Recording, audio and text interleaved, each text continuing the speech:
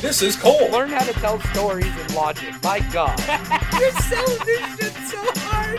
And this is Ron. Yes. I hate your guts. Oh, that's a lie right there. Oh, desperation is a stinky cologne. We are the creative team. Oh my God, I quit. Well, it's the big ho.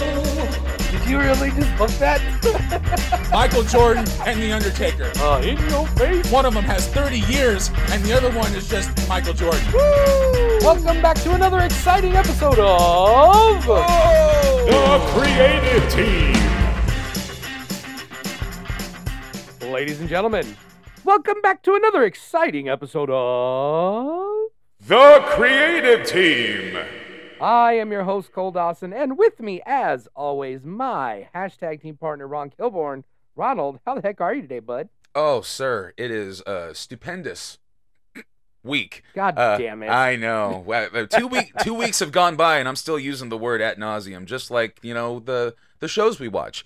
But, yeah. We touched on it last week, Cole. WrestleMania came and went last week, but we didn't watch it yet because we're adults and we like to put episodes in the can just so we can live our lives. Yes, unfortunately for our listeners, we are going to be a little bit delayed on talking about Mania. You guys are going to hear an episode, we're 2 episodes after Mania has actually happened, but in reality, we are only 1 week post-Mania because both of us had shit to do in our adult life the week of WrestleMania and could not record an episode that week. But if you want to hear an attempt at a WrestleMania review, we were delighted to be guests on the Bucks Effect podcast with former Booze and the Dudes or current Booze and the Dudes. They have a show. They have lots of shows.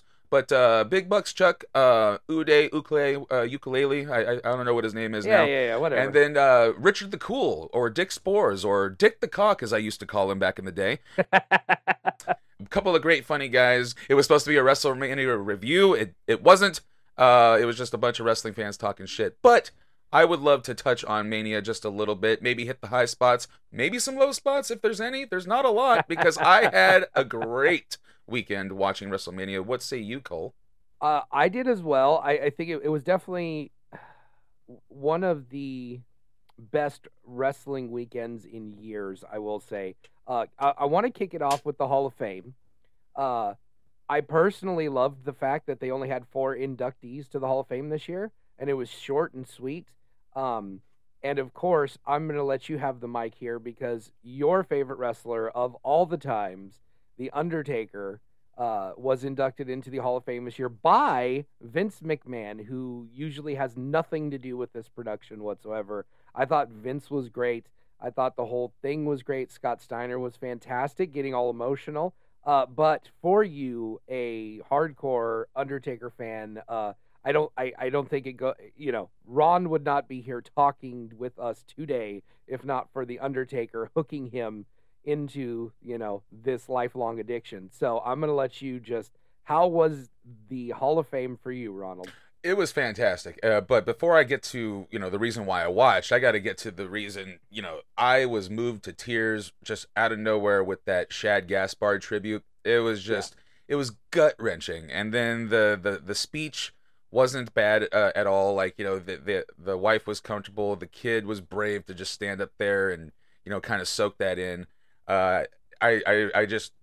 It moved me so much. And you hate to see that a guy that great of a person miss this, but I'm also happy he got this recognition as well. My only complaint is, do we really have to have Dana Warrior giving this award every year? Does she have to be the presenter? Can we just get someone that can talk a little bit and has the tiniest bit of charisma? Right. Yeah. No, I wouldn't have a problem with Dana Warrior being up there if she read the room and knew why she was up there and didn't do some hokey comedy shit on the way to a very serious presentation. Correct. I don't care necessarily about who she was with and why she's there, but if she just took it a little more seriously, I'd be a little less offended. But let's get to Taker. I was one of the guys that was like, this should just be a one-man show. Because not just because it's Taker, but because whoever goes in with him is going to be kind of overshadowed. But I think that's why they went with 4 total inductees. But if you look at who got inducted with him, I was excited to see the other 4 as well. You know, Vader, absolutely deserving. You know, I kind of wish he would have got his flowers while he was still with us. Especially since he basically had got his diagnosis and knew that he wasn't long for the world, and he made it known that he really wanted to be a part of the Hall of Fame before he passed. Like he was out there. He let people know, I'm going soon. I'm checking out. I'm not long for this world. My heart is done. Like, it is shot. I don't know how much time I have left. If you're gonna put me in the damn Hall of Fame, do it now. Like, he campaigned for it, and they still shit in his Cheerios, and then, you know, inducted him post-mortem, and that's unfortunate. Yeah, totally unfortunate. And they probably were, you know, maybe a little concerned of what Vader might say on the mic, which is kind of, you know, hypocritical when we talk about the next 2 guys that got inducted into the Hall of Fame, the Steiner brothers, which is something I didn't think I was going to be seeing, you know, anytime soon, but it happened. It was awesome. They acknowledged that Braun Breaker is a Steiner on TV now. Yeah, but then they took away his awesome singlets and gave him a basic black singlet now with, like, just Braun on his, like, why? They sure did. Why do they do this? But as far as the Steiners going in, I thought it was great because, you know, just like the Dudleys, I felt like this is kind of passive aggressive. You know, Scott went up there and did his thing, and then Rick just had to get up there and go, you know, thanks for leaving me a little bit of time to talk. Yeah. And they got through it, and it was really awesome. And truth be told, like, as much as Scott talked, I loved what Rick said more. It was really sweet, and a moment those 2 deserved. And then, last but not least, you know, Queen Charmel, who was kind of a polarizing inductee, but I disagree. I think she deserved to be in there because, for my money, she was a major contributor to Booker's biggest run. It wasn't just Booker. It was the complete package that made him a top guy with that whole King stuff. Booker's, you know, acting ability and his overacting ability for that character was so good, and she played such a major role in it to get him more heat. So as far as that's concerned, I think she's a shoo-in for the Hall of Fame. I will say, when I watched the Charmel package, I became okay with it in the moment. Like, you know what? She was good at what she did. Like, I still don't think she has enough of a track record to deserve being in the Hall of Fame. But at the same time, like, with some other people that are in the Hall of Fame, it's like, whatever. Like, at this point, I don't care. I wish that they wouldn't feel pressured to fill quotas at the Hall of Fame. Like, oh, we have to have a tag team. We have to have a woman. We have to have a person of color. We have to have, you know, someone from a specific era, and then we have to have a main event. Like, I don't know. There's more deserving women than Charmel, but it doesn't mean she's undeserving completely. So I was okay with it in the moment, especially when they went through the Boogeyman stuff and did all that, and they showed her reactions, and she was really good at what she did. So I have no problem with it now, having remembered the package. My problem was that was like the first era when I was kind of losing interest in watching Raw and SmackDown on a weekly basis. So I didn't see a lot of that stuff necessarily. But the reminder, I was like, I'm good with it. And her speech was fantastic. And, you know, fuck it. Everyone that touched Booker T is in the Hall of Fame, so why not? That's right. That's right. And speaking of people who have touched Booker T, the next man, the main event, has touched him quite a few times. Yes. The Undertaker. I thought this was awesome. It was like Hogan in Montreal-esque in 2002, just not letting him speak for an absorbent amount of time. And this is, you got to factor in that this is, you know, close to midnight. People are not tired, and they were waiting for this, and they let him have it. Taker got emotional. Vince got emotional. I love that Taker's mic was on still when he went and hugged Vince and told him he loved him. I was like, yeah, just right in the feels. And I tell you what, like, if Taker was to wear a headset and take this Tony Robbins speech on tour, I'd be a season ticket holder in a heartbeat. That's right. I think he's got a career in that shit. He went for an hour. He thanked all the right people. I don't think he missed anybody. He just let everybody in. I feel like the audience that are like huge fans of Taker really needed that live, intimate session with Mark Calloway. I think it was like the best closure ever, and typical Undertaker WWE fashion, a little wink to Vince. He puts on that coat and hat and says, "Never say never." And I'm like, okay, Terry Funk.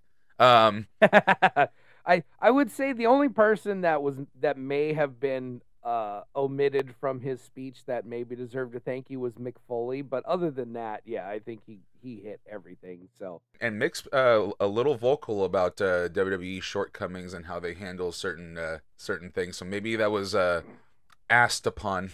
Yeah, maybe you don't talk about Mick.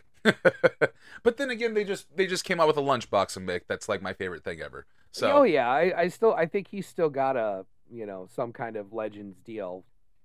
From Hall of Fame, we had Ring of Honor. Did you get a chance to check out Ring of Honor yet? No. Okay, so then I will just say this: the Briscoes versus FTR is by far the best tag team match I've seen in maybe since DIY versus FTR. And so, I mean, this was the best tag team match of the last 5, 6, 7, 8 years. It was incredible. It felt like a fight.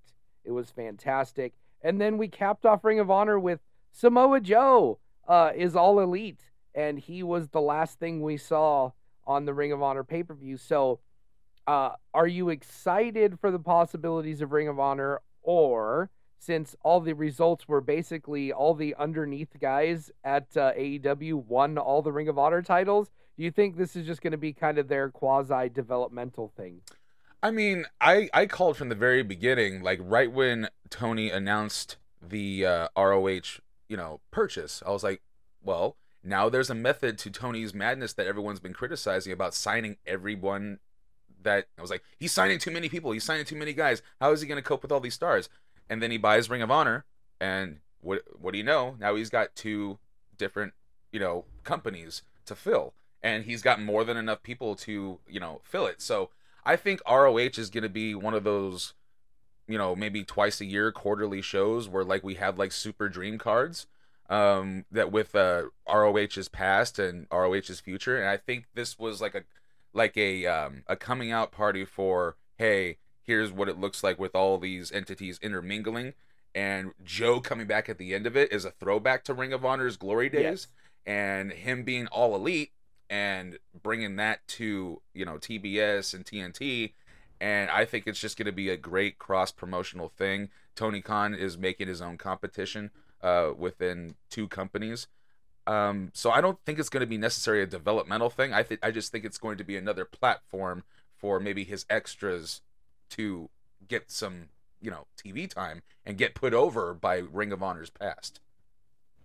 Yeah, so I did enjoy about half of Ring of Honor's card. The other half was anywhere from ho-hum to irritating the crap out of me, like the opening match where there was a poison Rana from the apron straight to the floor on Shane Strickland, and he landed on his head on the floor, and then got up and did a rest hold after that. Like it wasn't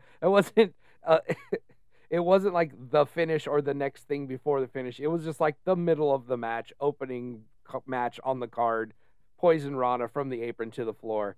Hooray! That definitely tracks. And one of the side effects for not being in the performance center anymore is to lose psychology almost immediately. Yeah, no, Ring of Honor. I'm excited for the possibilities of Ring of Honor. I think one of the first things that I fantasy booked was like, oh, Joe's still out there, right? Yeah. And that's what do you know? That's the first trigger they pulled. So stand by, Claudio. Yes. So the last thing I want to mention before we just talk about the high spots of Mania, FTR had a hell of a week because they, after that, just the best tag match in a long time with the Briscoes, they followed up with probably my most enjoyable Bucks match in AEW. The Young Bucks and FTR just tore the house down on Dynamite this last week, and it closed the show with really a big main event. I can't wait to hear what our favorite podcaster has to say about this match. I think he may actually have to compliment the Young Bucks for the first time ever. So check that out if you haven't seen it. I have not seen it. I have a bunch of wrestling to catch up on, but I will say that, you know, I'm on team Matt and Nick, and I'm well aware that they have it in them to do psychology. One of the best matches I've ever seen live, one of my favorite tag matches ever, until maybe I'll see these two, was the Young Bucks versus Kenny and Kota Ibushi live at a New Japan show, and I was just in awe of the psychology I was watching.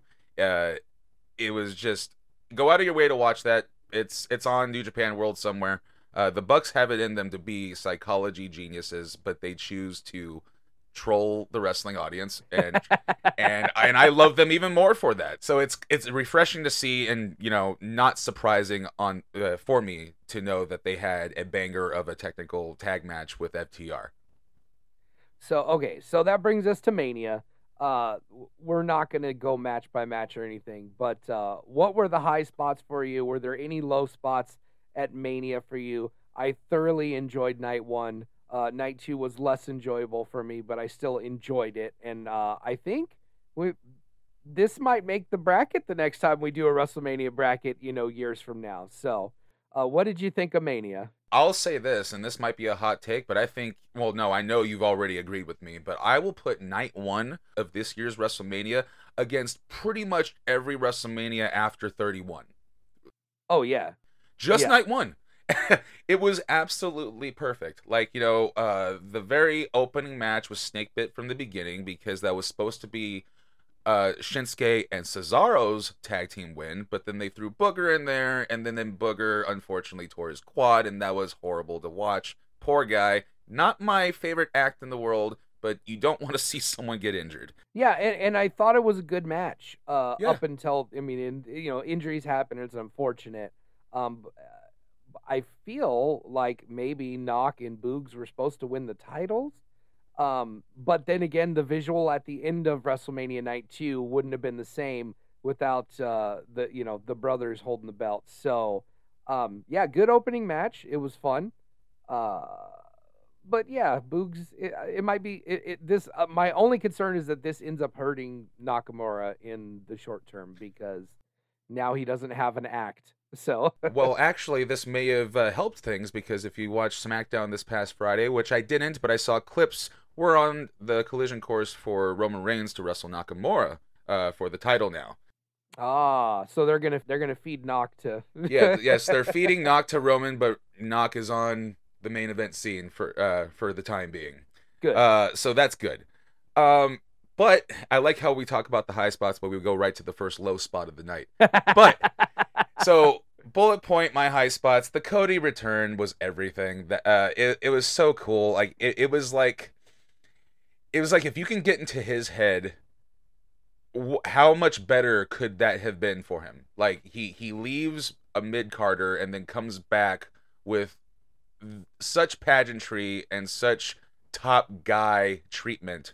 You had to just, you know, kind of sit there and kind of live in his shoes for a second, and that kind of pulled some emotion out of me. And for my money, the match of the night for night 1, as far as the wrestling matches are concerned. I feel like this was Cody's plan all along. I feel like AEW was never a long-term plan for Cody. And I think his soliloquy on Monday Night Raw, where he told his story about Dusty. I will say this. Let me just start with this. I watched Monday Night Raw in its entirety for the first time in probably 2 years because this Mania was so good. And it was good. So, yeah. And Cody's speech, his promo on Raw was amazing.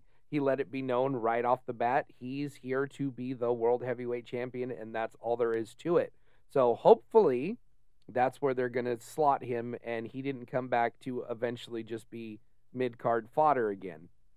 Yes. Yeah, no, I don't think he would have jumped ship for the money he returned for just to be kind of lost in the shuffle again. I'm excited for what the future is for Cody. And then right from there, Bianca and Becky Lynch had my favorite women's match of the evening or the weekend. They told a great story. They went a long time. They got they got some time for their match, and they told a great story. And, you know, they anointed Bianca. And I think this was the moment Bianca was hoping for last year. But, you know, I'm not taking anything away from that moment because it's been talked about ad nauseum how great and emotional of a moment that even was. So that was great. That was another high spot for me on night one. Another high spot for me on night one would be, you know, I did like the Charlotte and Ronda Rousey match. It wasn't smooth. It was a little ugly, but it wasn't like bad ugly. It was ugly in the way that it looked like a fight and a struggle. Yes, and people get lost on that. It's like, oh, it's just, you know, there was like, you know, there was some hiccups there. I was like, yeah, but if you watch a real fight, it looks boring and it's a hiccup. There's hiccups everywhere. Yeah. Jockeying for position, struggles. You know, who cares? Maybe Ronda needs to work on her ring awareness and her facials, but you know, it's still. And I touched on this too. Charlotte is a ring general. Like more and more I see it. The way she can, and you know, she does things that maybe you and I can only see, or you know, people in the business. But you know, you can tell that she's just in complete control and directing traffic with everybody in the ring, even the ref. And I just, more and more I see her, more and more I don't join the bandwagon of, oh, this woman's down our throats. Like, no, she is where she is for a reason. Yeah, she's the best. Yeah. And plus, like, the possibilities, we got a top woman Flair and we got a top guy Rhodes in the company now. I want to see what's going to happen there. We got to maybe do like an intergender 4 horsemen. And that would be fantastic. I'd definitely be up for that. I think Charlotte has just kind of proven she's head and shoulders better than just about every other woman on the planet when you consider promos and character and everything else. You know, she might not be the best, like, bell to bell. I still think that's, you know, either Asuka or Candice LeRae, flip a coin. One of those two is the best bell to bell workers. But Flair is the best total package wrestler in the way. I mean, she's a star. And I think I'm looking forward to maybe her and Bianca at next Mania. Because Bianca now, the last 2 Manias, she's beaten Sasha Banks and Becky Lynch. The two of the, you know, there's like 4 real women stars in WWE. And now she's beaten 2 out of those 4. And going forward, her future is huge. I think her and Charlotte next year has to be where they're going. Yeah, has to be. And maybe a little stop to Bayley on SummerSlam. Correct. But and then let's just get to the main event of night one. My goodness. This was like, I posted on the interwebs that I'm 12 years old again, and it just did not disappoint at all. The KO show. You know, KO comes out, cuts a fantastic promo, and then the glass shatters and the people blow, and it's 1998 again. And then he hits the stage and then goes back, and then it's 2003 again because here comes the ATV. Austin just goes around the ring, comes in, and you could tell he just hasn't missed a step as far as his crowd work goes, because he can just put the persona, just the persona, like, because it's him turned up to 10, and just his facials, him staring at the crowd, him thinking about and pondering his choices that he's about to make. He's just got the crowd on an emotional roller coaster with just a single look. And, you know, and let's just talk about Kevin Owens for a second too. Like, what a position for this dude to be in. I remember watching him at the Anaheim Marketplace, meeting him for the first time, and just this little chubby kid. And now he's like main eventing night one of WrestleMania with the person that nobody thought would ever come back into a wrestling match ever. And we all knew it was going to be some sort of physicality, because they wouldn't play the whole 19 years card without, you know, actually having a match, because he's been back more than enough times. Yeah, it wouldn't be the last thing that they booked if they were just going to talk and there was going to be a stunner. Like, I felt like this was... I mean, if you're smart at all to the business, as soon as Austin showed up and he had knee braces and wrist tape on, you're like, well... Yep, here we go. So, yeah, I think we all knew about the surprise of them having an actual match. What I didn't expect was, A, how long they were going to go, and B, how much offense Kevin was going to get. It was fantastic. Soon as Austin ate the steel corner on the bottom, on the outside of the ring, I was like, oh. I was like, oh, okay, well then that's definitely it. No, he takes a suplex on concrete. So this so-called stack of dimes he's got for a neck, definitely took some risk, a lot of risk, and it just makes me wonder, this can't be his last match. Right. I could. That was a rumor that I had heard too. Was that Austin, if he was going to come back, it was going to be a real comeback. He wasn't just going to have one match. He was going to have one more run in him, which would be great. And I didn't see anything in this match that made me think, okay, this is over. I think he could still go. I know a lot of people were very concerned about the first round of Mudhole Stomps, where he was really taking his time and milking. But I noticed, like, for you and me, again, we noticed that he's eyeballing the crowd. Like, he's mugging for the crowd after every stomp, going, oh, I could still do this. Look at this. Like, I mean, he stomps him and looking out, and he wasn't just moving slowly. He was taking his time, and then he started picking up the intensity. And I think once he hit that post, like, he was back. Like, he was 100% back. The intensity picked up at that point. And I mean, they did suplexes on the stage.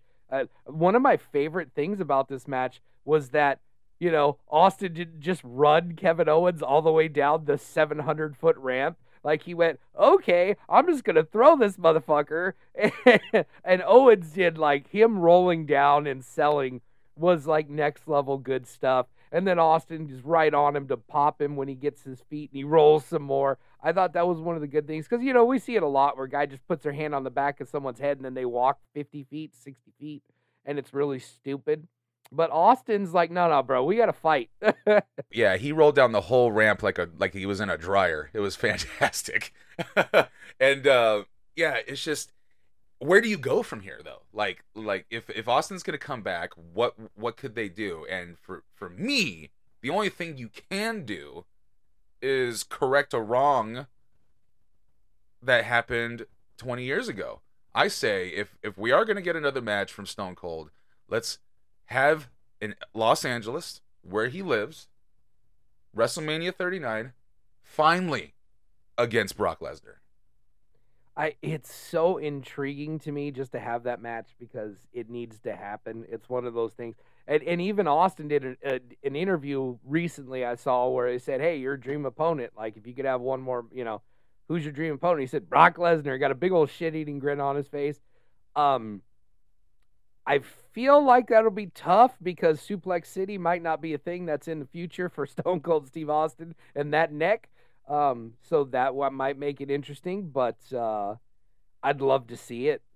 I think Brock's selling even on night 2 where the match ended up not being what we wanted necessarily. I think Brock was brilliant as always. Like, I mean, his selling is next level good. Yeah. I don't think he gets enough credit. So no, and his storytelling is top notch too, which is why I totally trust that match fully. We might not get like the Germans, but maybe we'll get a bunch of overheads instead. But what's making me intrigued about it is that Lesnar has done 2 interviews where he's kind of like combated the whats from the audience by like just slight jabs at Austin. Yeah. Oh my god, I'm chomping at the bit, and I'm already going to WrestleMania 39. That's on the table. But if that shit happens at WrestleMania, I won't leave. I'll just be frozen and mark happiness if that happens. Yes. All right, so night two, high points, low points. I think this was the only spot where there was really any kind of low point in the night. I think Bobby Lashley almost getting killed by almost on the steel ring post was a little scary. I'm glad Bobby wasn't seriously injured. I just got to ask, where are you on the Jackass match? Because right now the Jackass match is hotly debated amongst the internet wrestling community. I thought it was absolutely fantastic, and here's why. Yes, there is a lot of holes as far as psychology goes, it's a pure comedy match. It's the most El Generico match you will see in WWE. I just, it had its place on the show. This is where it's time to laugh your ass off. And, it got huge pops of the match. When Wee Man came out, the place blew. And, since we're talking about a celebrity match, just one quick high point from night one. Yes, Logan Paul yes. did a fantastic job. But we've discussed that just amongst each other. Logan Paul, I think, should do a career pivot. Because I think he's a fantastic wrestler. Has the potential to be. He's definitely a fantastic character. But going back to Jackass, I'm on the side that it should have happened. I thought it was great. The build for it was funny. What more can you say? Like, it had funny spots in it. Like the spot where Johnny hits the button and triggers the pyro on Sammy's ass was like one of the best things ever. And I would have loved to have been in the creative room to come up with this match. Now I may surprise some of our listeners here. I thoroughly enjoyed the Jackass match. I thought it was great. I think if we're going to have comedy wrestling in any way, shape, or form, if we can contain it to one segment and we know from the start, this is the funny, this is silly, this is nonsense, but it's fun, then we're good. And we didn't have any ridiculous backstage legends dancing segments on this Mania. We didn't have we didn't have any of that nonsense that we usually get at a WrestleMania, which I don't know if that's just a COVID thing or if they're just done talking about legends. But if we can contain it to one 20-minute segment on the show, put all the comedy, all the silliness, all the dumb stuff in one spot, then I'm good with it. Same as, like, if we're going to do a hardcore thing, if we're going to have a ridiculous match with, blood and guts and all that, if we can contain that to one match, one, feud, then it's fine. If the whole show had been comedy, silly bullshit, and then this match happened, I probably would have hated it because I would have just been like, God, here we go again. But let's just review watching with my kids, right? How hyped up was my 7-year-old when the mousetrap table got pulled out of the fucking ring, right? Oh, yeah, And then how mad was she when they didn't use it immediately? and how happy was she when they finally used it? Yes, she literally screamed at the top of her lungs and popped. And then she said, wouldn't it be great if they just had like one giant mousetrap for the finish? And then they delivered the 7-year-old's dream. Absolutely. And my goodness, and just to touch on that, my daughter wasn't in the house for WrestleMania Live, and she's not really the biggest wrestling fan. But once the internet told her that Johnny Knoxville wrestled Sami Zayn, she went right to the downstairs and put on the cock and watched that match only, and thought it was the best thing ever. So there's something to be said about grabbing a new audience with something like this. But I also think this was like super just like catering to us anyway, because Jackass was 20 years ago. Like, that's when it started, was 20 years ago. So it's right smack dab in the middle of our childhoods, Yes. And so I think this was great because it was funny. It was a fun segment. They had little kids literally calling Sami Zayn, be like, is this Sami Zayn? Because they put his, like, I don't know if it's his real phone number, but they got him a phone with that phone number, and the calls were legit. That was a real thing that really happened. And so that was awesome and fun. Everything about this I enjoyed, and it was great, and it didn't hurt my feelings. I will say, honestly, maybe my highlight of night 2, if I'm being honest. It might have been my high point. Yeah, that might be a thing for me as well. I mean, we'll get there, I'm sure. But and I will like to say one more thing about this match. It was really cool to see Mae Young and Mark Henry's son debut. That was my favorite spot because they did it so well off camera. You didn't see the hand sitting there at any point on camera. Yes, not at all. But good for him. It was a debut that I've been long waiting for since its birth. So, but all right, we spent enough time on Sammy and Johnny Knoxville. Another high point for me, and I'm probably alone even in this room. The Edge AJ match was cool. I thought I've been on my own saying that I like this change in Edge. I do think it's a little soon for a heel turn like this when everybody wants to love him, because it's not working in the sense where people are booing him. They love this Edge, and they're not. But I thought this Mania crowd booed him. Oh no! I thought it was pretty good. There's even a close up of Edge before he gets in the ring of this guy like bowing to him and like, yeah, Edge, and Edge is just like staring at him like, yeah, stop, I'm working. But I thought they did a good job throughout the match of getting heat on Edge and getting him to cheer for AJ. I enjoyed this match until the finish. I hated the fucking finish so bad. One, because the spear is just a bitch move at this point. It's just a throwaway. It happens all the fucking time. So when the spear is a finish, I'm always ho-hum about it because it sucks as a finish at this point. But also just a guy standing there is enough to make AJ just forget that he's in a wrestling match and just take his focus off Edge and then lose. Like I hate out of nowhere finishes in general. I'm so sick and tired of that. I think it's the worst thing that's happened to the business. Where it's just like guys are just rolling around doing a high spot, and the next thing, oh, he caught a Kimura, match is over. Which, that's MMA influence, but it's not exciting in pro wrestling to just catch a fucking hold out of nowhere or hit a spear out of nowhere in 1, 2, 3. I hate it.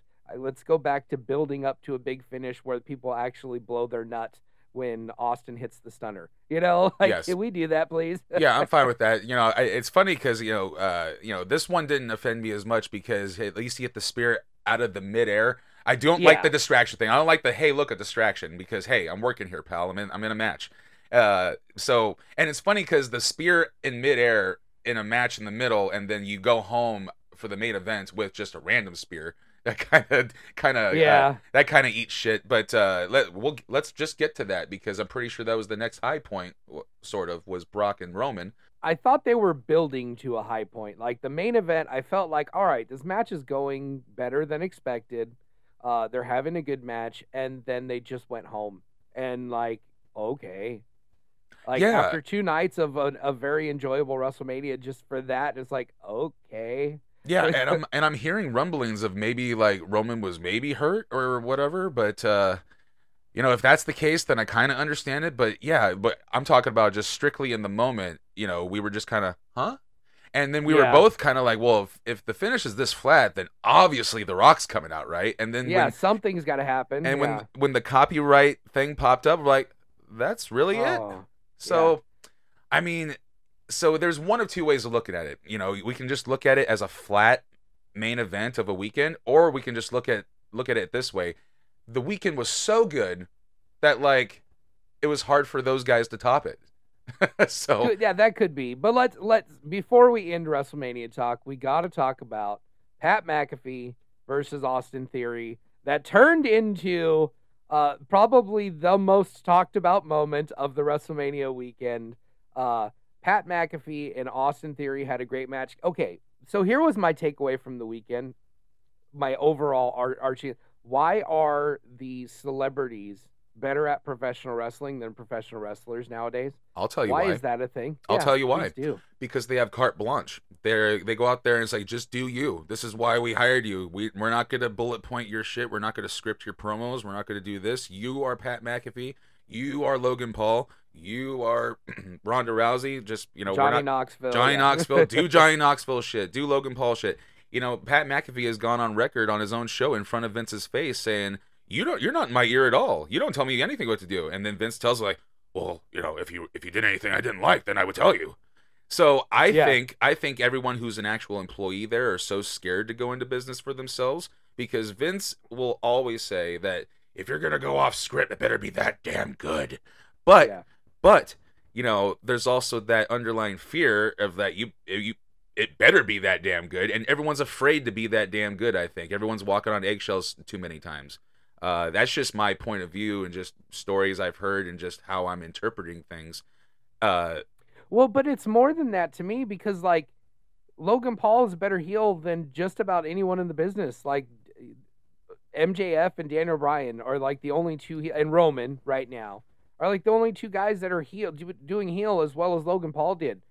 I honestly, the biggest highlight of WrestleMania for me was the fucking crowd was insane for 2 days nonstop. That's like the best wrestling crowd I can think of besides, like, I don't know, the Canadian Stampede. Yeah. Like that's it. This WrestleMania crowd was insane. This felt like an 80s, 90s wrestling crowd where they popped for everything. They booed the heels, they reacted to everything. And when Logan Paul hit the Three Amigos, Jesus Christ. Yes. But then when Vince McMahon, okay, so Austin Theory, Pat McAfee wins. And the second Vince McMahon started taking his coat off, we knew what was coming, right? Yes. And it was the best. Yeah. It was so good. Vince McMahon just like strutting around the ring, making fun of Pat McAfee, punting a football into his fucking gut. Oh, I loved it. I loved every part of this. And then when the glass shattered, like, did everyone in the whole world collectively just jizz their pants? Yes. Like, every wrestling fan. Oh, my God. We got one more Vince McMahon and Stone Cold segment in the ring, and the worst stunner of all fucking time. I'm telling you, but it was poetic because, you know, the first stunner he ever took was bad, and he topped it. he topped his worst stunner ever. His first stunner was the worst stunner ever, but then he just happened to top it. But you know what? Who gives a shit? Because Austin got up and let the audience in by just laughing his ass off. Yes. And then he hits He hits Pat McAfee with a stunner, and he takes a great stunner. Austin Theory's stunner is... Yes, can we please put over my gimmick nephew, Austin Theory, here? Yes. We're putting him so over, he's swimming up over us right now, taking a stunner. I love the swim up stunner cell. It was like, it was almost a nod to Scott Hall, but even better. And then just, I mentioned this on the Bucks Effect. The snapshot of WrestleMania to me is Pat McAfee laying out, pouring a beer down his throat, selling a stunner. Just still drinking. He's like, yeah, I took a stunner. I'm in pain, but god damn, it's a beer bath. What? So yeah, I thought it was a perfect segment, especially if you're a nostalgia fan. I don't think Austin's done. I thought Vince McMahon having some fun out there, and even we all kind of knew Austin was going to come out. And the music person went to play Austin Theory's music, and Vince stooged it off like by doing his facial expressions and reacting to Austin Theory's music as if they played Stone Cold's music. Go back and watch it; it's hilarious. Yeah, I'll have to go back and review that shit. But yeah, so WrestleMania, solid B+, A- for me. I loved the weekend. I enjoyed it. It was nice for wrestling to be fun, especially in WWE for once. So, speaking of fun, let's get to the goddamn subject matter at hand today. I know, we promised each other we weren't going to review WrestleMania, but 45 minutes later, it's been reviewed. So, this week, our subject, take it up with creative. What if Razor Ramon stayed after the curtain call? So, I wrote down a lot of notes, but since we're already 40 minutes into the show, ladies and gentlemen, I'm going to give an abridged version. Razor Ramon debuted August 8th, 1992. The only reason I wanted to mention this was I learned a thing today. He wrestled Paul Van Dale, the father of Carmella. I did not know that Carmella was a second-generation superstar, ladies and gentlemen. So I learned a thing today. So did I just now. Yeah. And so he came right in, feuded with Randy Savage, so slotted him as a main eventer right off the bat. He was supposed to take on the Ultimate Warrior and Savage at Survivor Series, but Warrior did Warrior things, and so he didn't even make it from SummerSlam to Survivor Series. And so Razor main evented against Mr. Perfect and Randy Savage, and then Razor at Royal Rumble. Right off the bat, they slotted him in that main event spot, getting the title match against Bret Hart. I just recently watched this again, 1993 Royal Rumble. It's a great card. Bam Bam Bigelow versus Boss Man, bro. You should revisit this if you haven't seen it in a while. Every match on this was incredible. The crowd was insane. Great Royal Rumble. Bob Backlund goes like 50 minutes in the Rumble that year. It's fantastic. And then, of course, Razor wins the Intercontinental title for an unprecedented 4 times. And after leading into WrestleMania 12, he's kind of feuding with Goldust. After the match at Rumble with Goldust, he kind of gets this idea in his head that he doesn't want to work with Goldie anymore. Magically, a failed drug test shows up. He gets suspended, so he can't do WrestleMania. They substitute Piper for Razor, and that was kind of the beginning of the end. Razor wanted more days off. He wanted more money. Vince wouldn't give him either of those things, and so WCW called, offered him a light schedule and a lot more money, and so the NWO was born. But we're going to pick it up after WrestleMania. What if Scott Hall stays? Ronald, do you want to take this one first? This was your idea. Sure, I could take this one first, and even though we are going long today, we still got to give the man his due. I'm gonna go into detail because we just lost this man, and I'm not going to phone this in. I will edit the shit out of this to make this, if it's a 90-minute show, who cares? Because I agree. I think Scott Hall deserves a main event status push for the ages, and I really worked hard on this one, and I'm excited as shit to present it. See, this one was a little hard for me because when you pitched the idea to me, I went like in reality, I went like, I mean, at that point, Razor kind of had done everything he was going to do for Vince. I didn't feel like he saw him as a main eventer, so I didn't think there was any way to get there. And then I started looking at the roster and what was going on there, and it was super easy to come up with something. And I like what I have, but let me hear, Ronald. What do you have? Well, Hulk Hogan comes out and blows up. No, oh, no. Okay.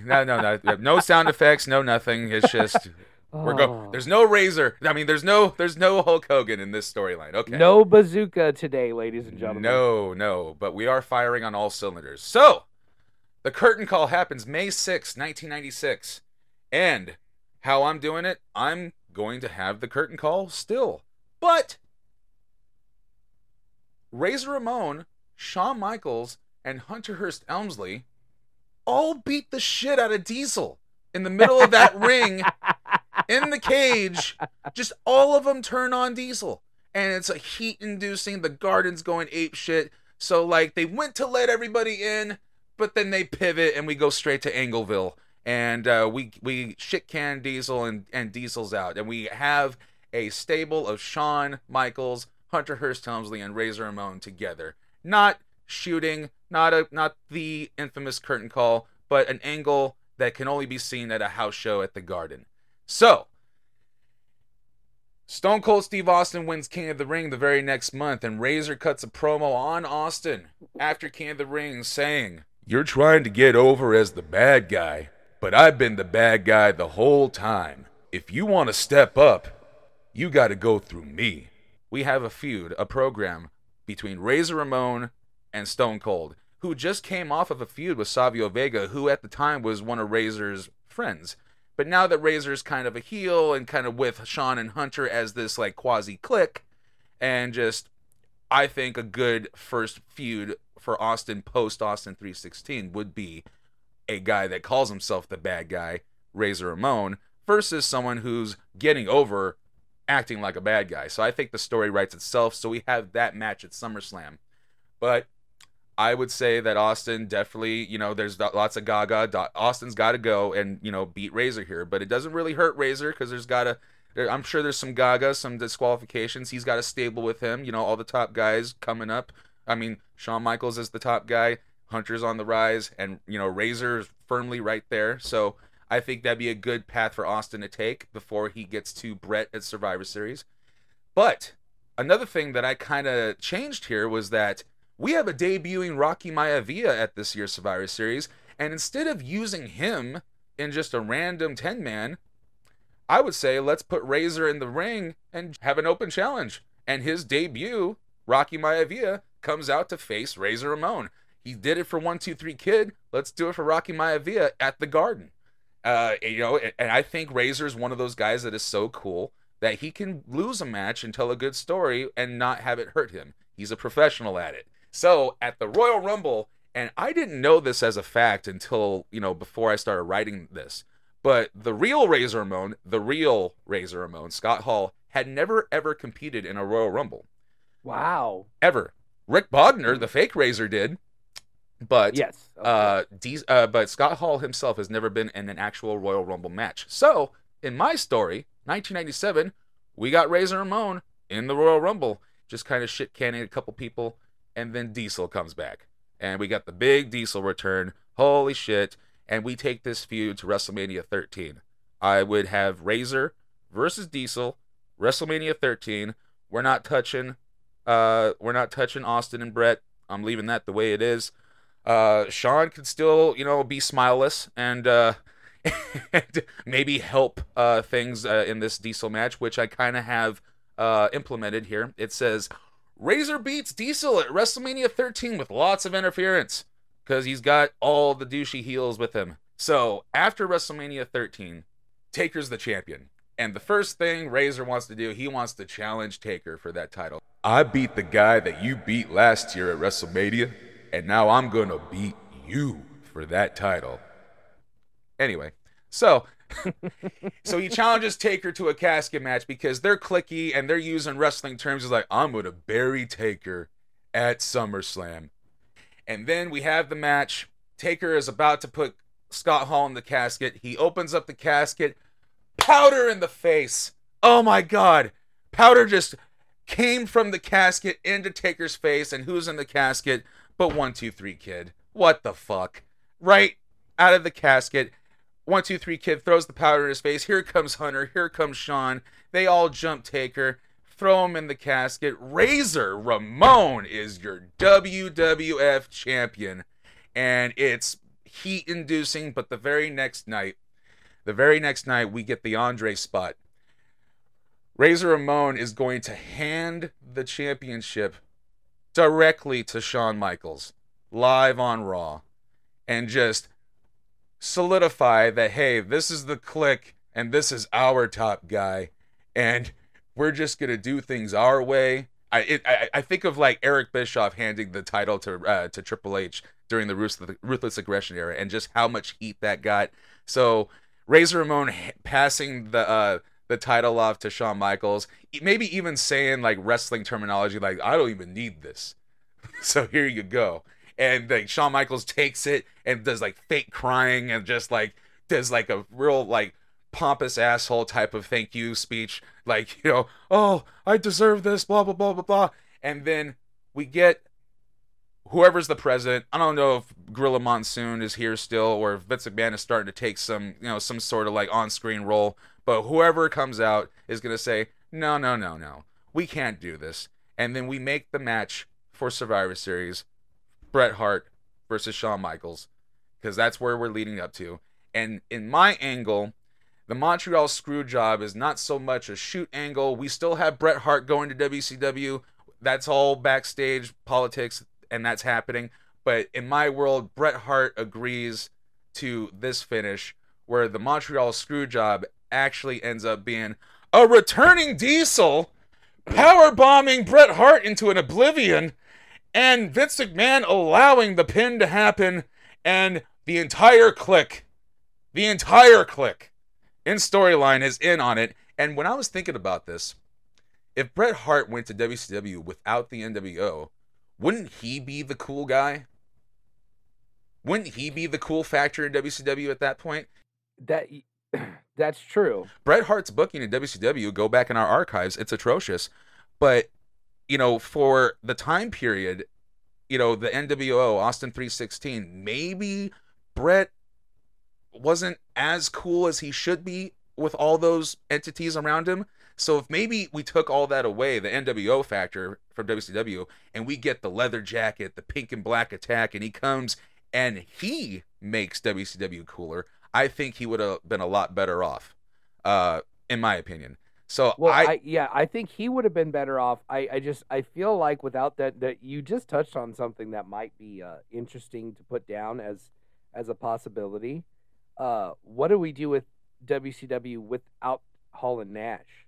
Would be also another thing that we could go back to that point where Hogan wasn't really getting over, wasn't really getting the reaction, and how could we get that over? What could we have done in '96 instead of the NWO? That's an interesting aside here that we've touched on, because if Hall and Nash both stick around with the Fed instead of going over to WCW, I don't think we have Monday Night Wars.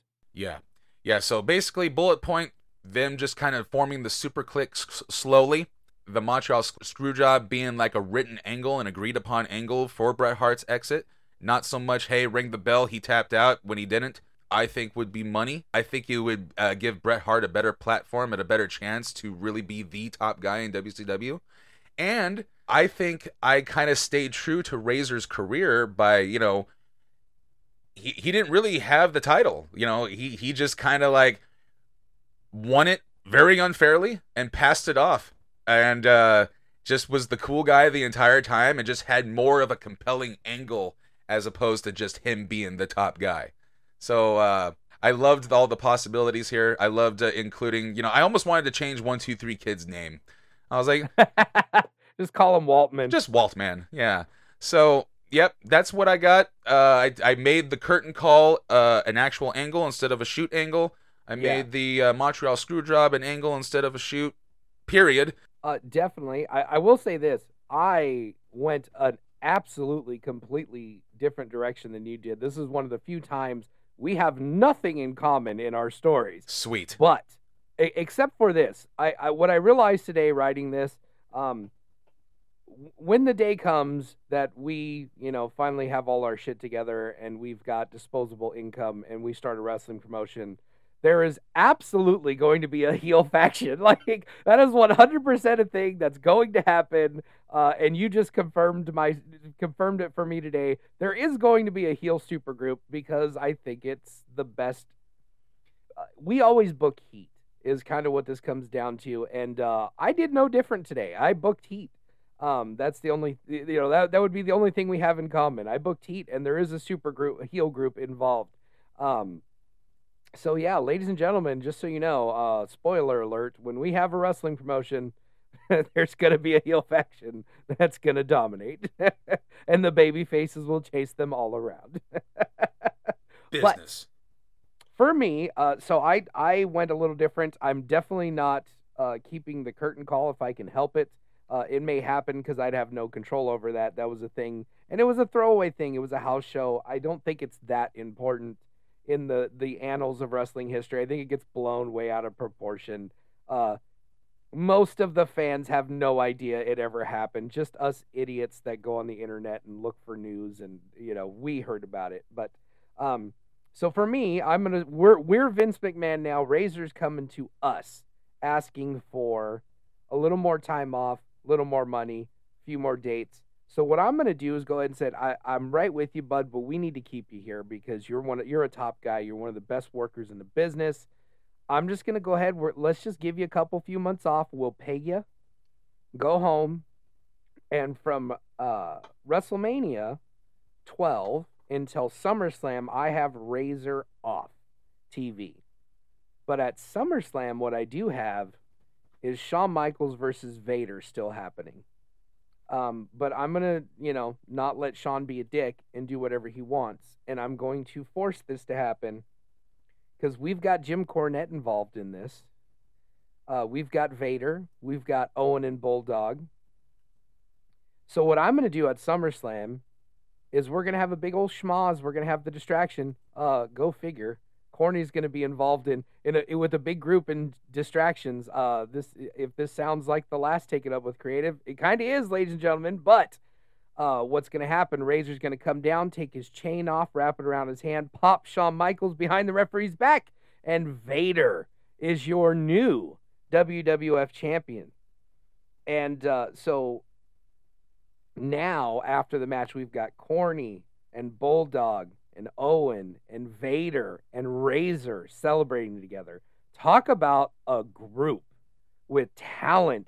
My goodness.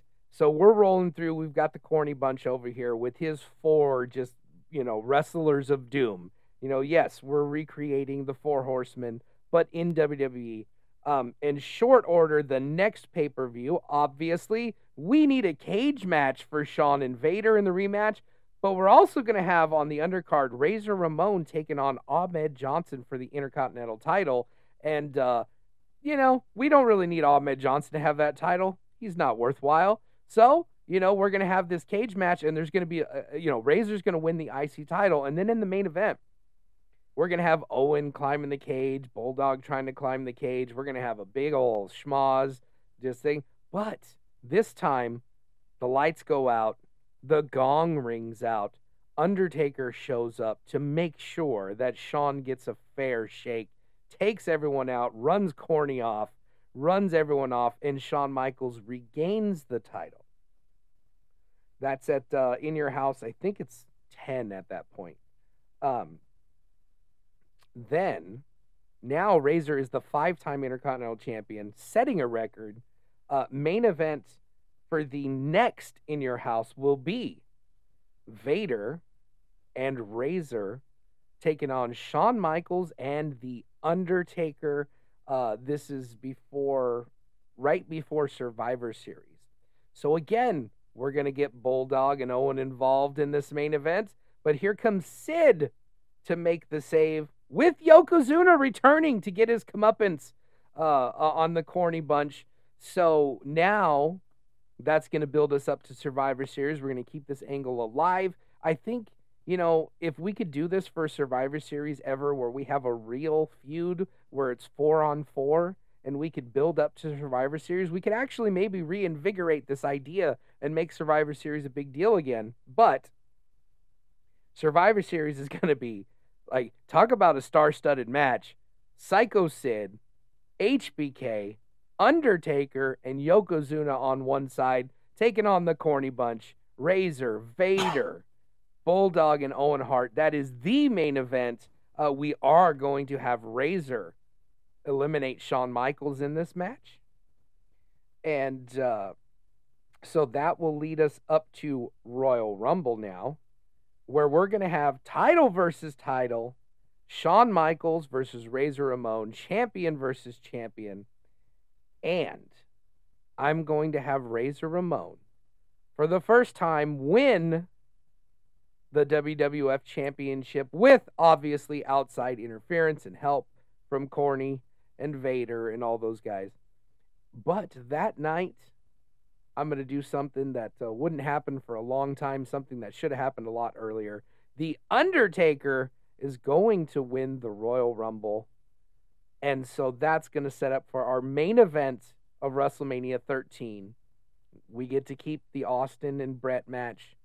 Shawn's taking a break anyway at this point because, he lost his smile or his knee fell off, whatever his excuse was. And so we've got Bret and Shawn on the undercard. We've got Razor Ramon versus Undertaker in the main event. I think that would have been a lot better than Taker Sid. I'm just saying, probably a better match than Taker Sid. And, I'm going to keep the streak alive. I'm not killing the streak. But I'm kind of with you on Razor. He doesn't need a long title reign. He's one of those guys, I feel like if he ever did get a title reign, it'd be a little bit of a transitional title.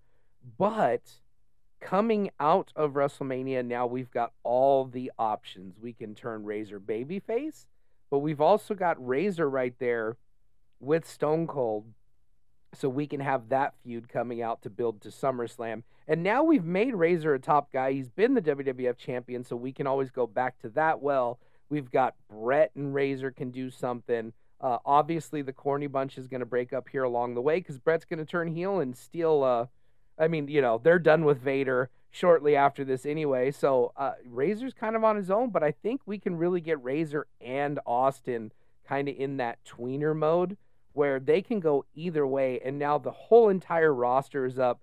I really like the idea of using Razor to help get Rocky Maivia over. I think that's something that definitely would have happened at that point. We also had Razor to he could have elevated Hunter Hearst Helmsley at that point. So I think the options are endless, but for me, I think we get the main event of WrestleMania, Razor versus Undertaker, I think is the money match for that year, considering that Bret was, kind of just coming back from an injury, so we couldn't main event him, and Shawn did what Shawn did.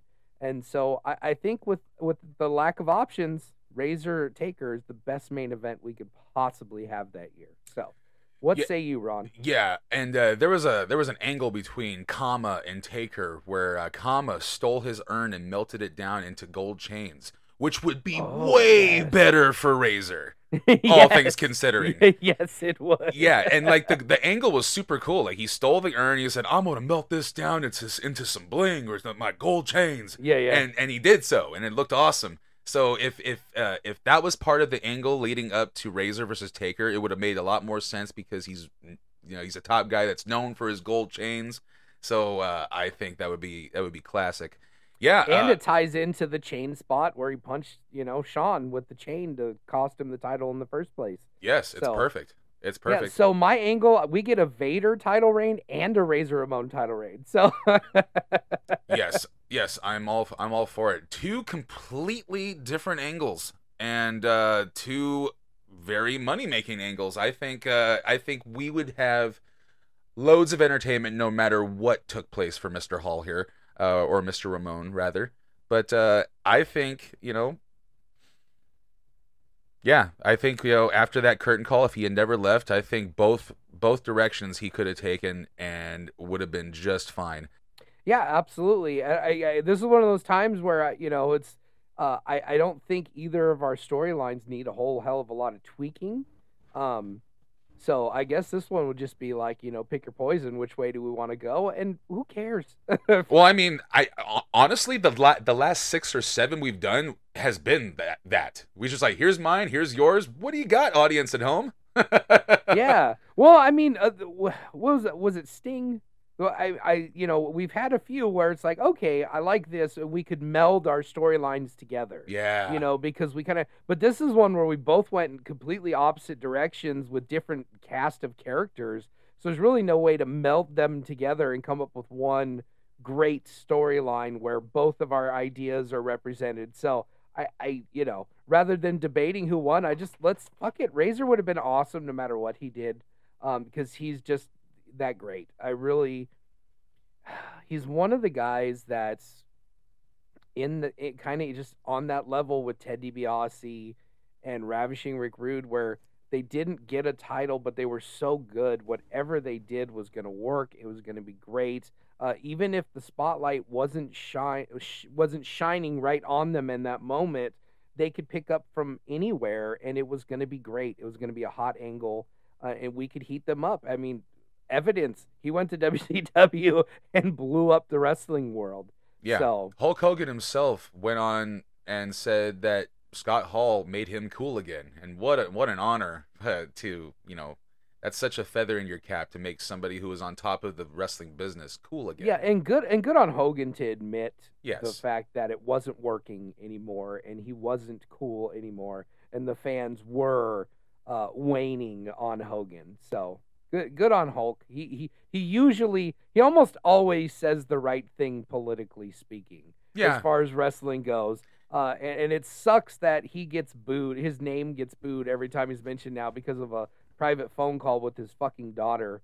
What a cunt for allowing that to be recorded and put out into the universe. Otherwise, we'd just be loving Hulkster. But, absolutely. Yeah. We're not allowed to do that these days. I know. People's shitty opinions don't work for me, brother. But that's right.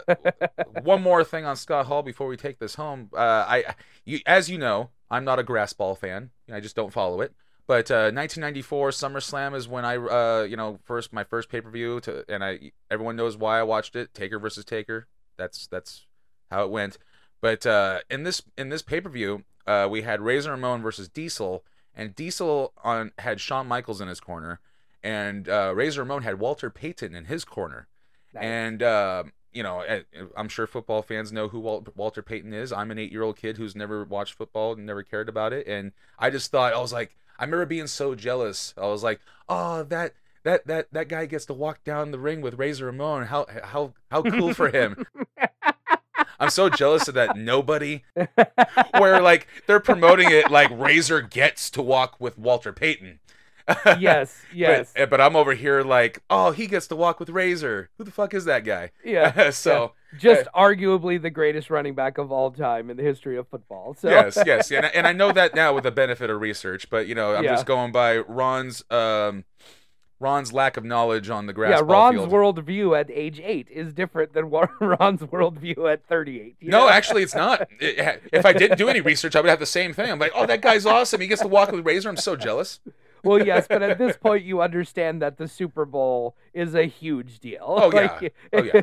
So, even though it wasn't in your, your world purview at 8 years old, at this point, there's, you have to acknowledge, like, if Tom Brady walked down to the ring, because, like, even Ron knows who Tom Brady is at this point. So, Yes. Even though I'm still guilty of like confusing him and Peyton Manning together, I was like, that's the quarterback, right? Quarterback guy, right? Yeah. He throws balls, right? Who's the one everyone hates? Yes. Tom Brady's the one everyone hates. Peyton Manning is the babyface that everyone loves. So. Okay. Oh man, this was a lot of fun. You know what? I gotta say, I didn't necessarily get emotional when I heard Scott Hall pass, but today, for whatever reason, it's getting to me that we're talking about this, and so I'm just a little out of sorts at the moment because, like, we lost one of the most talented performers in the history of our business that we love so very, very much. He never got his just due of being named the world champion. Like, he always was there at the top of the middle of the card, but he never got to that next level. And it's just one of those things you know for a fact that if he was around today, he would have been a multi-time world champion everywhere. And, with all the stuff that he went through for the last several years of his career and life until he got clean here recently, it's nice to just say positive things about the guy and talk about how great it is. But for whatever reason today, it's kind of getting to me a little bit that we're missing Scott Hall. No, I feel that for sure. And I will say that I don't think there'll ever be a wrestler cooler than Scott Hall. Like, he just walks in, like, he's just one of those guys that just, like, that's a cool dude. It's just, and everything he does is cool. Like, the way he talks, the way his swagger, his machismo, everything about his look and his timing and his cadence just screamed cool. And if you like know the guy, just based on interviews and what he believes, is that the world titles didn't really mean much to him. It was just the money. He wanted to be a top guy as far as money went. And if you really break down his career, the guy got to leave the biggest company in the world on his own terms and be the catapult and a third of the reason why another company was as reached the peak of its successfulness by continuing to be the coolest guy in the room. And he made a hell of a lot more money and worked a lot less. And then, he achieved his goals in that regard. But then, like, later on in life, when he started having a downturn with his health and his, question and his demons, as the wrestling industry calls it, for him to make a complete 180 and enjoy 7 more years of his life and actually not have a Vader spot in the Hall of Fame, he got to accept his induction and actually have a speech that's replayed all the time. And really one of the best Hall of Fame speeches ever. Another thing, Scott Hall just doesn't get the respect and love that he deserves. But yeah, short and sweet, and it's the most quoted Hall of Fame speech that they've had. And I'm glad he got that. I'm glad he got, again, 7 more years of life with us. That was really good, with moments like NWO reunions, WrestleMania 31, DX reunions. He had a lifetime of happiness that we didn't think he was going to get 7 years prior. So I'm glad he got that. It's a shame he's gone. And yeah, it got to me too, Cole, because right before we hit record, Diamond Dallas Page posted a photo of him, Kevin Nash, Shawn Michaels, Triple H, and Cody Hall at the funeral, and it just like, I'm ready. Let's go. Well, so with that said, I think that's going to do it for this week, ladies and gentlemen. Big thank you, Scott Hall. You were beloved by many. You will be missed. And I hope if you're somewhere and you can hear this, I hope we did you proud. One of the most creative guys in the history of the business. And yes, thank you, Scott Hall, for all the memories and all the wonderful moments. And thank you, Ronald, for bringing me this idea and allowing me to finally kind of deal with my grief about Scott Hall passing away. So For Ron Kilborn, I am your host, Cole Dawson, saying thank you, we love you, and good night. Mwah. Thanks for listening. Find us on Instagram and Twitter at Creative Team Pod, or just the Creative Team on Facebook. Follow Cole Dawson on Twitter and Instagram at Cole2130, and follow yours truly on Instagram or Twitter at Ron for Your Life. Number 4. We'll see you next week on another episode of The Creative Team.